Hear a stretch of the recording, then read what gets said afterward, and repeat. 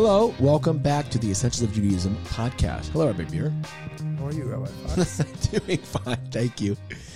Okay, so in 2022, there is an array of social media, like tons. It's a tool that's used for people to connect to each other, certainly different than the way it was when I was back in college. And I was in college at Penn in the 2000s when Facebook came out. It was like you had to put 3 quotes on and you found your old camp friends. And that was like amazing. What I noticed is, and I'm curious to hear your thoughts, is when something tragic happens, something is happening that's not so great in the world, I find that there's a lot of background picture changes. You know, I don't know if you know what I'm talking about, but basically on their profile picture on Facebook, what they have, they'll change the profile to say, you know, I support Ukraine, or, you know, we stand against anti-Semitism, or whatever the latest, upsetting event is in the world. And it doesn't bother me in and of itself, because that's a good thing. It's a good thing to publish these things. What bothers me is I wonder if people are changing. And as somebody who changed their life and continues to change their life, and I want to be that person, you know, it bothers me when if I see or feel that people are changing or pretending to change in a way that is either unproductive or sort of external Or unsustainable. That's interesting.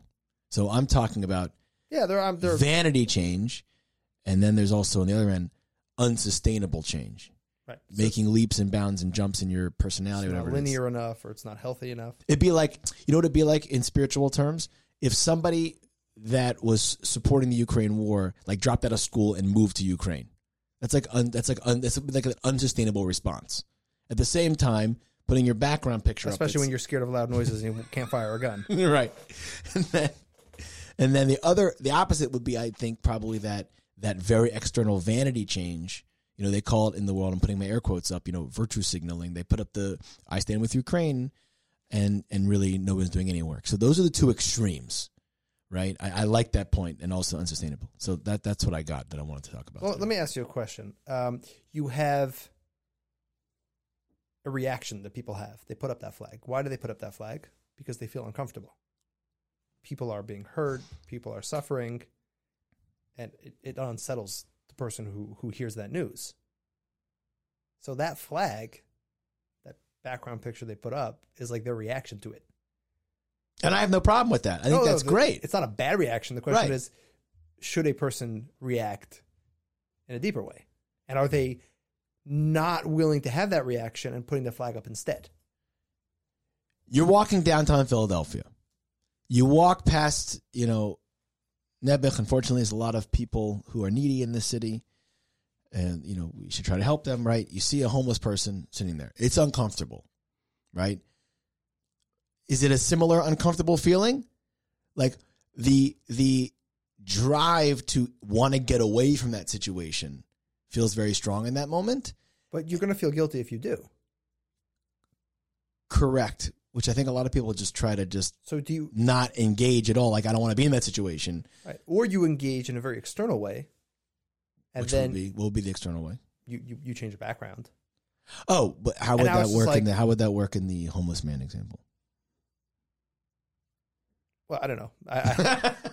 The homeless man example might be a trickier one. No, because you said they feel uncomfortable. I like that point. You feel uncomfortable there. So you know, and then people will usually say like, well, you know, I felt uncomfortable, but I didn't want to give anything because they'll use it for X and Y, which is always an excuse. Just carry this can have certain public safety issues. So I'm not gonna recommend, you know, a person always do this. But like, if you give the guy $1 or have a conversation with him for 5 minutes, and that 5-minute conversation can change his day, and the $1 is like whatever. You know, I did that all the time when I lived in New York. I lived in New York for 3 years after Penn, before I went to study in yeshiva in Israel, and I would engage the people, the needy homeless people on the street, and maybe it was dangerous now that you mentioned it, but in 2007, 8, I don't know, for whatever reason, I was 22, 3, whatever it was.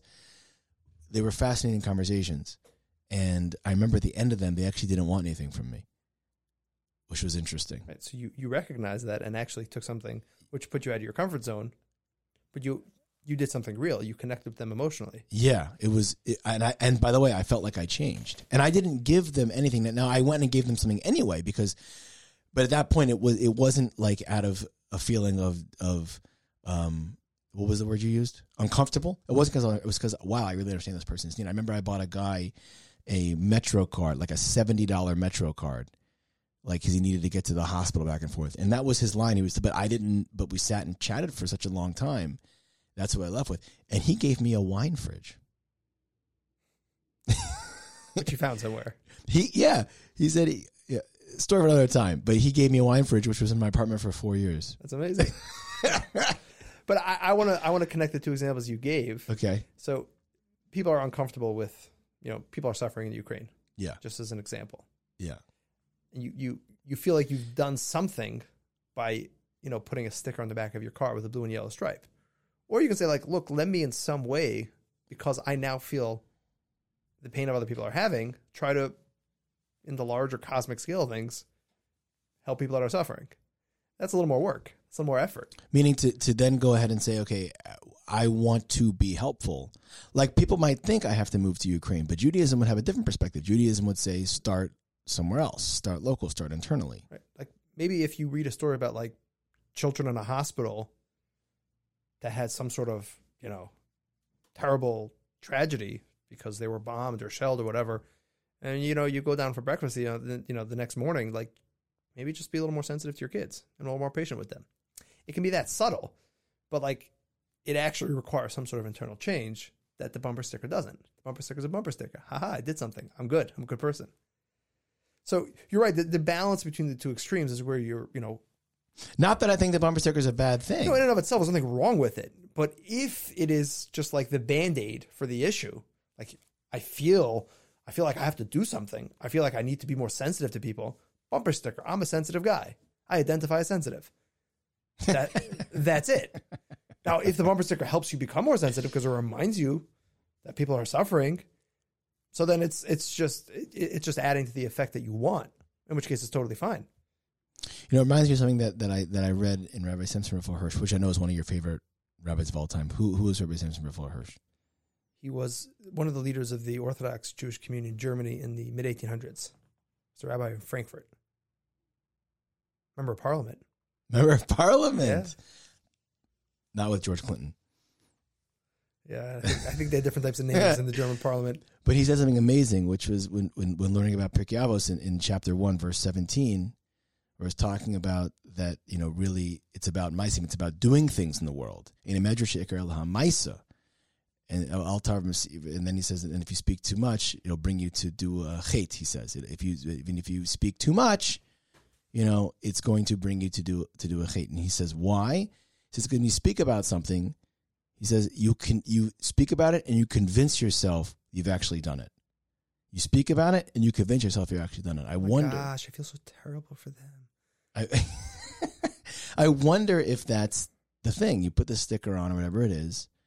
And I'm not against the sticker. I'm not anti-sticker. It's not a. But you can convince yourself. I don't think we're going to start an anti-sticker campaign. Maybe we need to get stickers that say we're anti-stickers. Yeah. But that you convince yourself that you've done what you set out to do when everybody knows you set out to change. It's just reminding me, Banksy. You know who Banksy is. Banksy's one of your favorite artists, although he's a little anti-Israel. Yeah, we don't like that part of him. But Banksy went to some protest. We have to do another podcast on how do we deal with artists and people we admire when they have certain opinions that just go against. Are horrible. We can put it as straightforward as that. So anyway, Banksy went to some anti-war protest in 2004 about the Iraqi war and handed out those signs on a stick that all the protesters were carrying that said, "I could care less about the issue. I'm just here for the violence," which is kind of spoofing everybody's. And people held it. Well, I guess people with a sense of humor were holding it. So let's solve this. What is the Jewish perspective on that? What am I supposed to do? By the way, I know what you and I believe. How is a young person supposed to believe that making an internal change is changing the cosmos? When I feel, this is what I feel, when I change my Facebook background, I feel like I'm making an impact.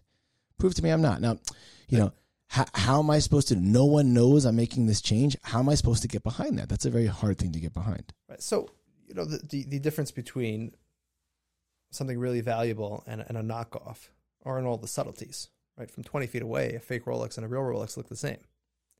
It's usually like the subtleties where you detect high quality. So I'll give you an example. I'll share a thought with you from the Alter from Kelm. Simcha Zissel Ziv, the founder of the Kelm Yeshiva, which was a yeshiva which focused, put a strong emphasis on character development. Very important yeshiva in the Musar movement, character development, field, era, however you want to label it. And he has this idea where he says that, like, you find, for example, Yaakov. That was one of the forefathers in the Torah. Jacob. And his brother Esau is about to attack him, or at least presumably is about to attack him. And you'd imagine Jacob is, the super spiritual person, a prophet. His reaction should be like, hey, God will take care of everything. Nobody worry. Meaning Jacob's such a high-level person, you would think his response to Esau trying to attack him is, I don't got to do anything. Everything's in God's hand. God talks to me, by the way. He does. So I'm Gucci.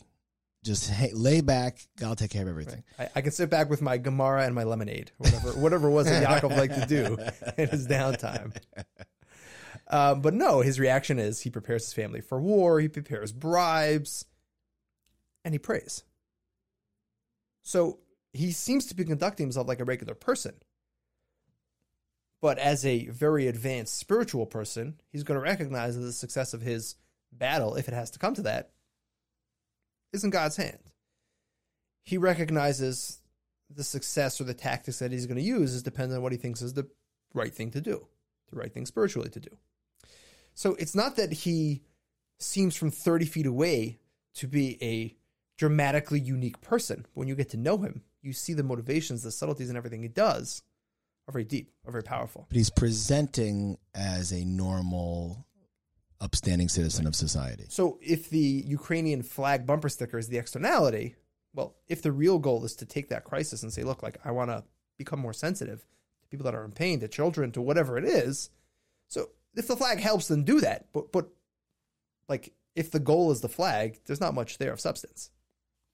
And everybody knows that. Everybody has an inner eye that sees. Yeah, but it's usually your inner eye is, you don't always see yourself at the inner eye. Somehow you don't.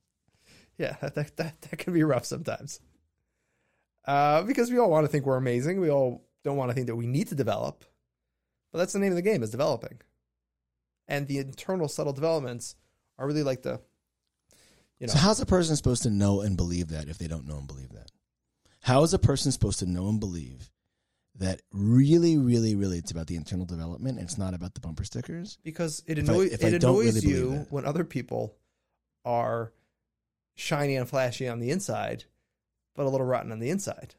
So if your internal compass, moral compass, tells you that that's not great, then shouldn't your internal compass be able to focus on yourself if you're a mature person?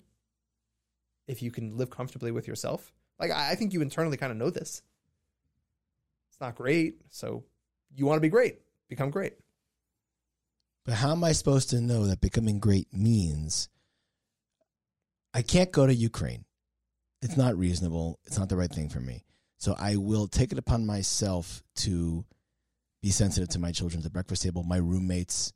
I'll be sensitive. I'll do the dishes without complaining. Whatever it is, how am I supposed to? It's not that those activities are not great, but it almost like it seems like you need the nefesh HaChaim to know that that's true, and not everybody knows or has the nefesh HaChaim or believes that. Well, we don't. I think we have an easier time believing that with other people than with ourselves, because at the end of the day, it generally annoys us when other people act like that. I'll give you another example. Okay, there's the people, and this is actually like a narcissistic personality, who will involve themselves in charitable causes, but are horrible to live with personally. And those people are like, they're classified as like, fraudulent bad people. So like we have like a feel for this. Like, that's not right. So like, apply that to yourself. It's hard. That's the hardest thing to do, is to change yourself. Is to, you can judge other people, but you don't want to judge yourself because that's personal. That requires action. But really, that's the person we should be judging the most. Yeah. We should be, because we know that person the most also, by the way. And it's the person we're responsible for is ourselves. Turns out we're responsible for ourselves. Turns out there's very little we can do about other people. So what else you got there? What do you got there about the extremes, the opposite side? So I want to take this point you're taking to another issue, which is a way we can all gauge. I think by and large, we all can relate to this idea of what we'll call unhealthy or external spiritual development, which isn't real growth and isn't really internal. So I'm an observant Jew. You're an observant Jew. Now, we have both encountered people who will keep a lot of religious stringencies, but are not great people to be around. There's a great story. It's just popping into my head. I don't remember which rabbi said this line, but fill in your favorite rabbi, and we can go along with the story. There was a Orthodox Jew who was convicted of stealing a lot of money in some business scheme and went off to jail. So there was a person who was disturbed with this incident and went to ask this rabbi, I don't remember the name of the rabbi, like, how do you reconcile this religious person who's a thief? He's like, let me tell you an example. Let me tell you how, an analogy that I would give you for this person. Let's say you have a person who wants to rob a bank. So he sees a cop sitting in his patrol car and, puts a gun to the cop's head when the cop's not looking and steals the cop's clothing. And then walks into a bank in a cop uniform and robs the bank because everybody thinks he's a cop and lets him in. Are you then going to blame the police for stealing from banks? No. This is a guy who looks like a cop but has nothing to do with the police. You're going to have a person that has the trappings of a religious person, of a observant person, but is really internally not a very healthy person. So there's That's amazing. You would never blame the police. I mean, maybe today they would, but then you would never blame the police. So why are you blaming the whole Torah community? Because this guy looks like an observant person, right. but he isn't actually internally. And because the community of Torah-minded people is a relatively internal community, working on themselves internally, they're not going to be in the news for doing the great things they're doing, because that's not part of there are no bumper stickers, really. Well, hopefully there aren't. Or at least the bumper stickers are subtle. The only one I have says inwards. Birds aren't real. It's the only one I have. So there are a number of fascinating sources, which I don't have to quote at length, which seem to indicate that if a person has interpersonal issues and seeks forgiveness from God for his issues that pertain to him and God in religious practice, that he will not get forgiven for his bein adam lamakom, his issues between himself and God. Meaning, like, Yom Kippur is coming up, right. And he wants to get better his life spiritually, and you want to get full absolution. You want to raise the bar in your spiritual practices. You want to improve, but you don't really care about the issues that you're not nice to people. Right. You walk into shul, ne'ilah, whatever it is, kol nidre. You want to take it up a notch, and you say, God, I'm ready to whatever. I'm going to keep kosher to like the highest level. All that stuff, but you have no sensitivity at all that you've been rude and abhorrent to your fellow person. Right. It just doesn't work. It's a non-starter. That's a person with nothing internal. And how does God look at it? Like that. And there's no mechanism to really get forgiven, because forgiveness by definition means you have to go through the tshuva process. The repentance process means not like you're a penitent person, but a person who's trying to change. You want to change. God says, fine, change. I'll recognize the change. But you're not really changing. You're acting religious by having the external trappings, which, as you pointed out, are sometimes effective. But if you're not also going to have the internal development of, I'm going to try to be a better person, try to be decent. Nobody's perfect. We all recognize that. But if you're not trying to improve internally, the externalities are not very meaningful. And that, quote unquote, forgiveness doesn't happen. You can't separate the two. You can't say, I'm going to be a jerk to other people, but between me and God, it's going to be amazing. That's not real. That's just keeping the flag, the bumper sticker on. Now, that doesn't mean that, once again, as you pointed out, the flag has no use and no meaning, and certainly observance, is a super special thing to do. But if you don't recognize that there has to be internal change and internal growth, you're not really becoming a better person from it. And what about that third one, the unsustainable growth? What's that look like?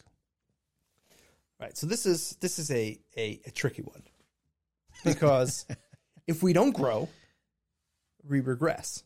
Right. There's no middle. There's no plateau. Right. The Vilna Gaon writes that the only people that are stationary are dead people. You're either going up or you're going down. So you want to go up.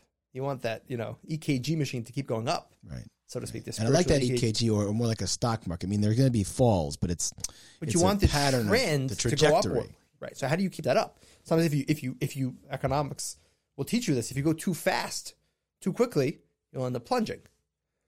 The Vilna Gaon writes, what you need to have for sustainable growth is Torah study.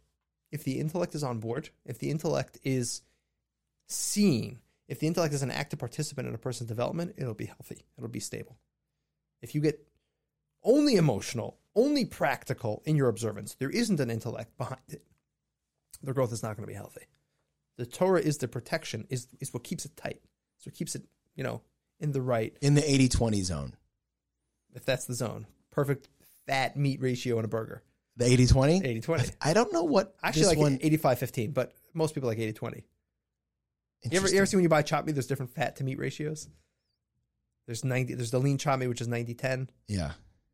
Anyway, it's a little lean. We'll talk about burgers a different time. another episode. Another episode. It is essential to Judaism. The best kosher burgers. It is essential to Judaism. That's for sure.